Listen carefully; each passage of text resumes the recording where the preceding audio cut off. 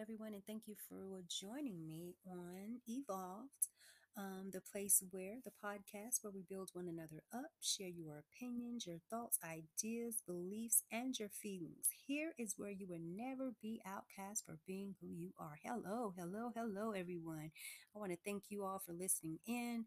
Tonight episode will continue with chapter 4, Walking with the Spirit. You don't want to miss this one, so stay with me as we journey through this chapter together.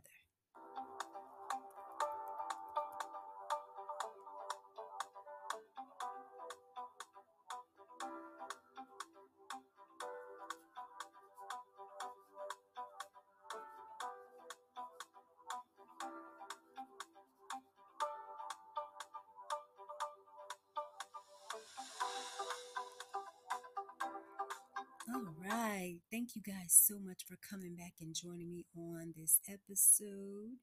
Like I said, we will continue with chapter 4, Walking with the Spirit. I will read a little bit and then I will bring out, I'll read the key points, bring out the key points. I won't read the entire chapter, but I'll read some of it and bring out the key points. And then you guys can go back and read the chapter, and then come back and listen to the discussion.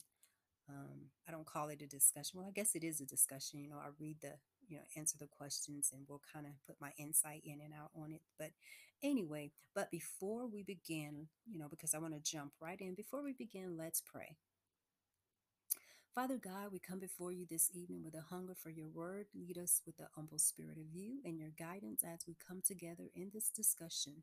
Thank you, Father, for all that you do and place your hands upon the sick and those who are lost but want your presence. Shield them with your everlasting love and protection. In Christ Jesus' name we pray. Amen. So let me jump right in. I'm not feeling so well this evening, but I am still going to read a little bit because I want to. But all right. Walking with the Spirit, chapter 4. Our planet was changed forever by the birth and death and resurrection of Jesus Christ. Sometimes we forget there was another glorious event that also changed the earth. It happened 7 weeks after the risen Jesus ascended into heaven during the Jewish festival Pentecost, when the Lord Jesus filled his followers with the power of the Holy Spirit. In Acts 2, chapter 2, verses 1 through 13. You can find that there. From the moment that Christ's followers received the gift of the Holy Spirit, the world was impacted by the surge of divine life that began flowing through them. They had a new power, a new purpose, a new praise, and a new pouring out of love and life that turned them and their spirit world upside down. When the promised Spirit came and filled every believer in Acts chapter 2, verse 3, it was clear, a clear sign that from then on, everyone who named the name of Jesus would receive God's life changing, empowering Spirit. And I'm also bring out the spirit is vital to every area of the Christian life. Paul explains that we are being transformed into Christ's image with ever increasing glory, which comes from the Lord, who is the Spirit. You can find that at 2 Corinthians chapter 3, verse 18. When we are in Christ, we become a new creation. Did you hear that? Let me read it again. When we are in Christ, we become a new creation. 2 Corinthians chapter 5 verse 17. And the Holy Spirit transforms us over time into the likeness of Christ by growing the fruit of the Spirit in us. Not only that, but the Spirit gives us gifts that God will use as we serve him in the world. 1 Corinthians chapter 12 verse 12 and 17. So, the Spirit also gives us the spiritual power that will strengthen our witness for Christ. Among the last recorded words of the resurrected Jesus to his disciples was this promise: you will receive power when the Holy Spirit comes upon you, and you will be my witness. Acts chapter 1, verse 8. We need to remember that the word witness is not a verb, it is a noun. Jesus is describing who we are called to be. The issue isn't whether we desire to be Jesus' witness, but whether we'll be his faithful witness. We are all witnesses. It's just whether we live that out. Isn't that amazing? That is why the Holy Spirit's role in evangelism is so important. Because of the Spirit's divine power within us, we can do what we can do by the Spirit, we could not never do by ourselves. Knowing that God is the power in evangelism sets us free from fear because evangelism is not something we do alone. It is about God and His empowerment. When we ask the Holy Spirit to give us boldness, courage, anointing, and power to share the good news, He will. We do not simply give information when we share the gospel. We need the Spirit's power to give our words meaning and effectiveness. It is not our brilliance or clever arguments that bring people to faith. Remember that. Let me read that again. It is not our brilliance or clever arguments that bring people to faith. It is God's Spirit working within us, and He also works in non Christians by opening spiritually blind eyes by convicting and convincing them so they can call Jesus Lord. You can find that in 1 Corinthians chapter 12, verse 3.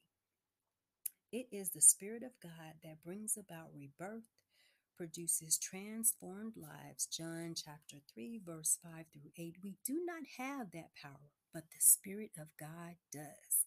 We are the instruments that God uses, but we are not the agents of transformation.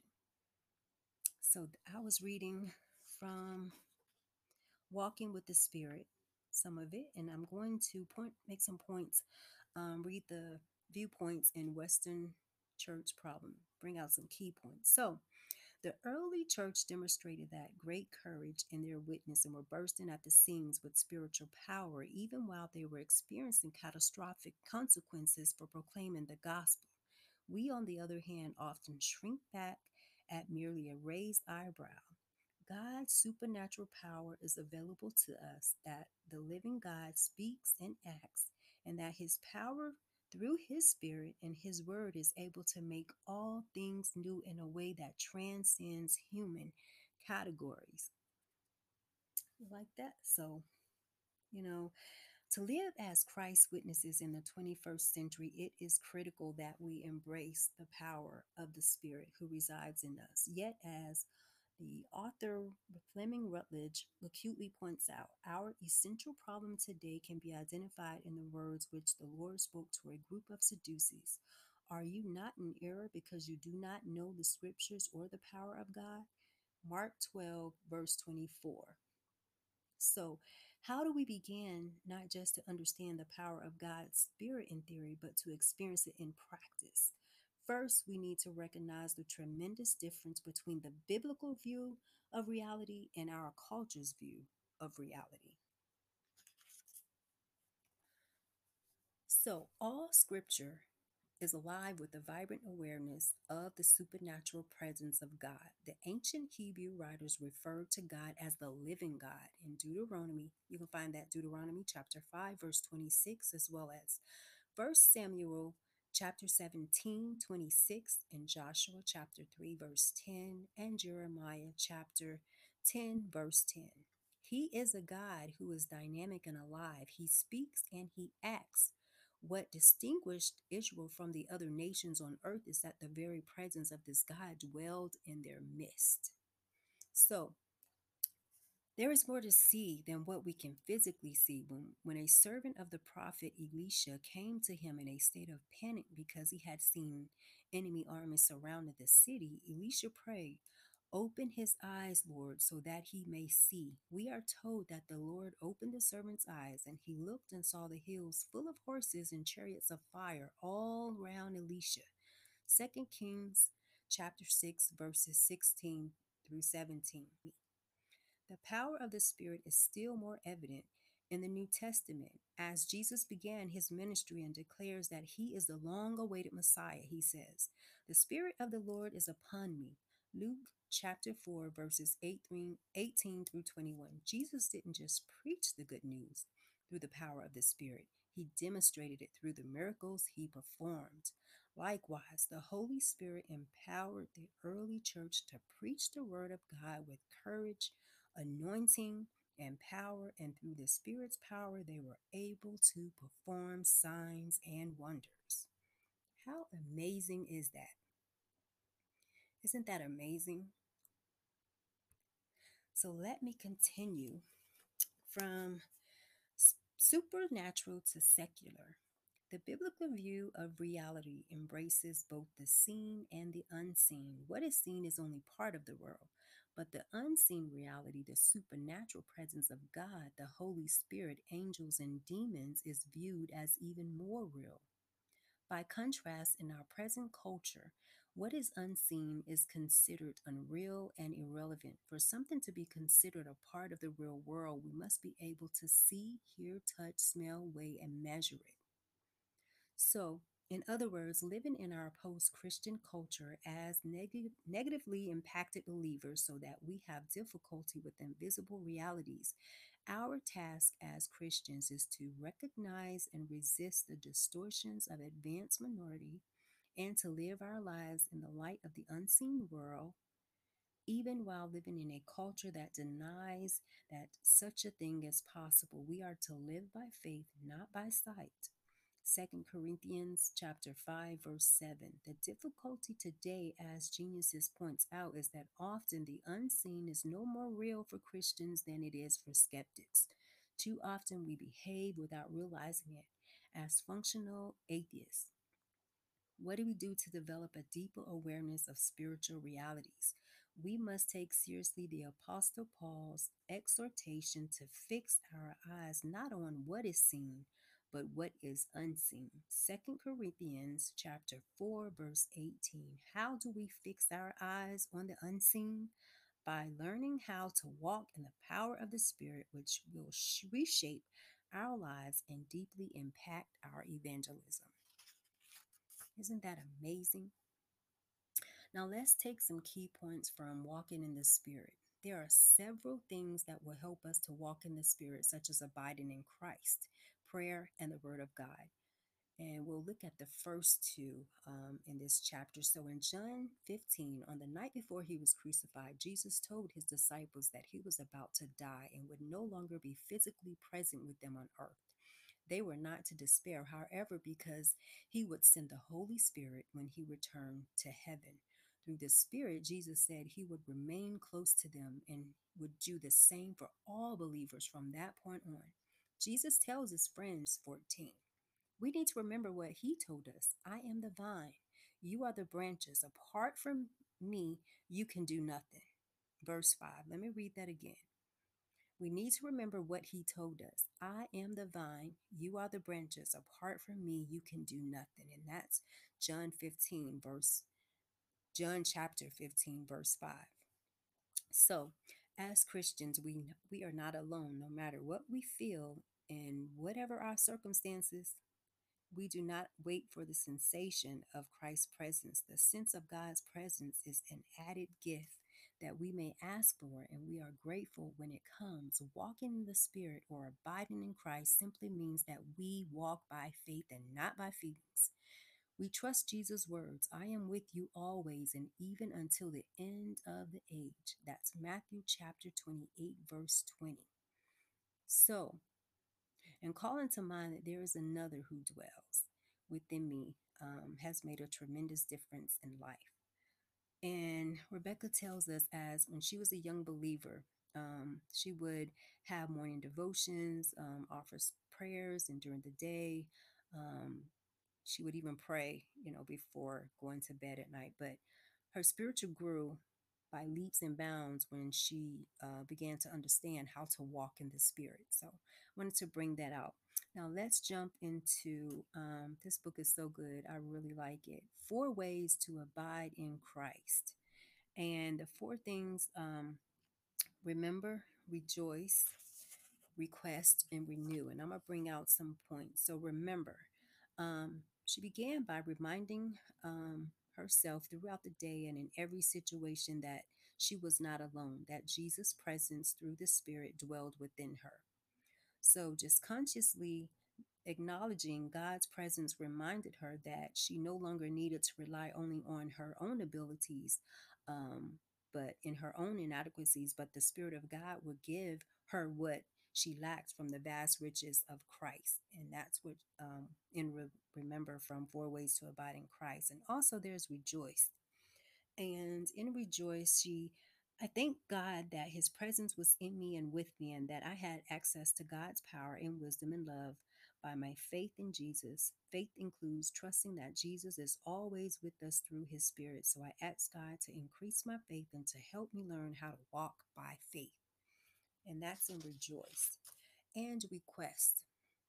I ask for God's help throughout the day by praying, "Come, Holy Spirit, come." If I was speaking to skeptic, I might ask for the mind of Christ and his wisdom to help me, or for the love of Christ to flow through me, that to that person, or for the power of God to help extend God's helping healing, or for boldness and clarity as I shared the gospel. And but when I asked to be filled with the love of Jesus, I found that Jesus' love seemed to touch others even when she least was aware of it, and that's in request. And then we have renew. I daily renew my commitment to keep in step with the Spirit by opposing my inclination to fall back into self reliance and self rule. There is something very powerful about learning to abide in Christ and drawing upon his resources.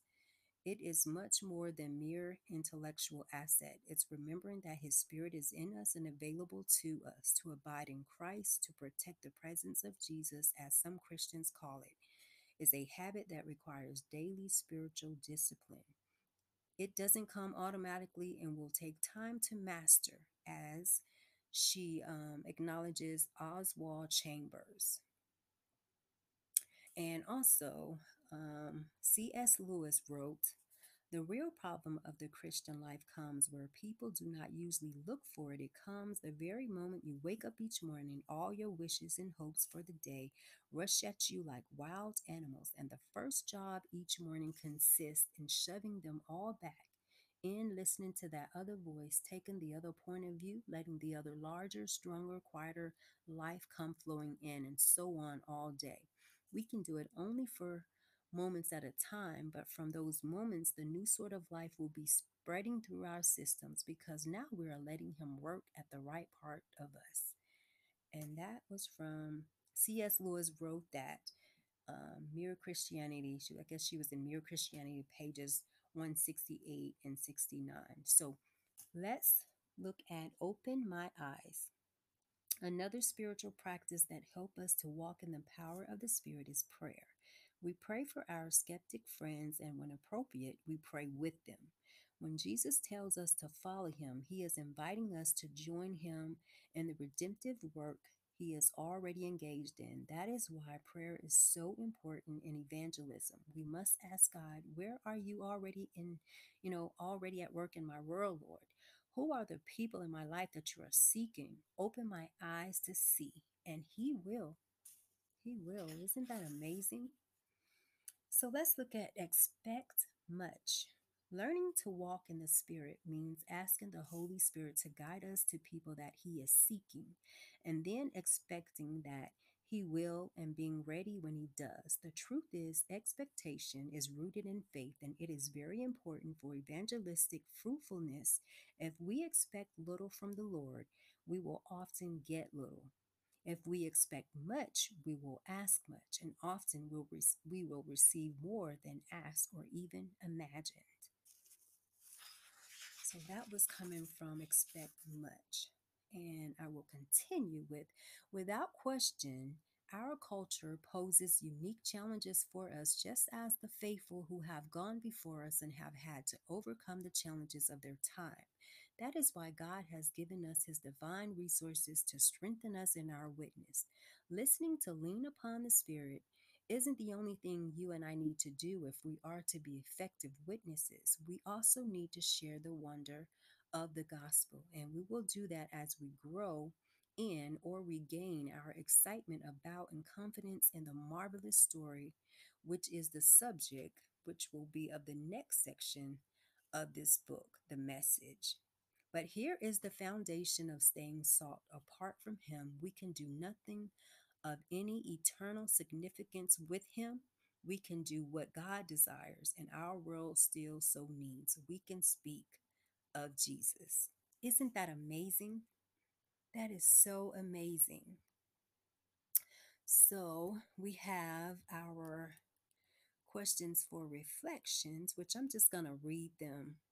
Read out the questions, and you guys at home can write down your answers.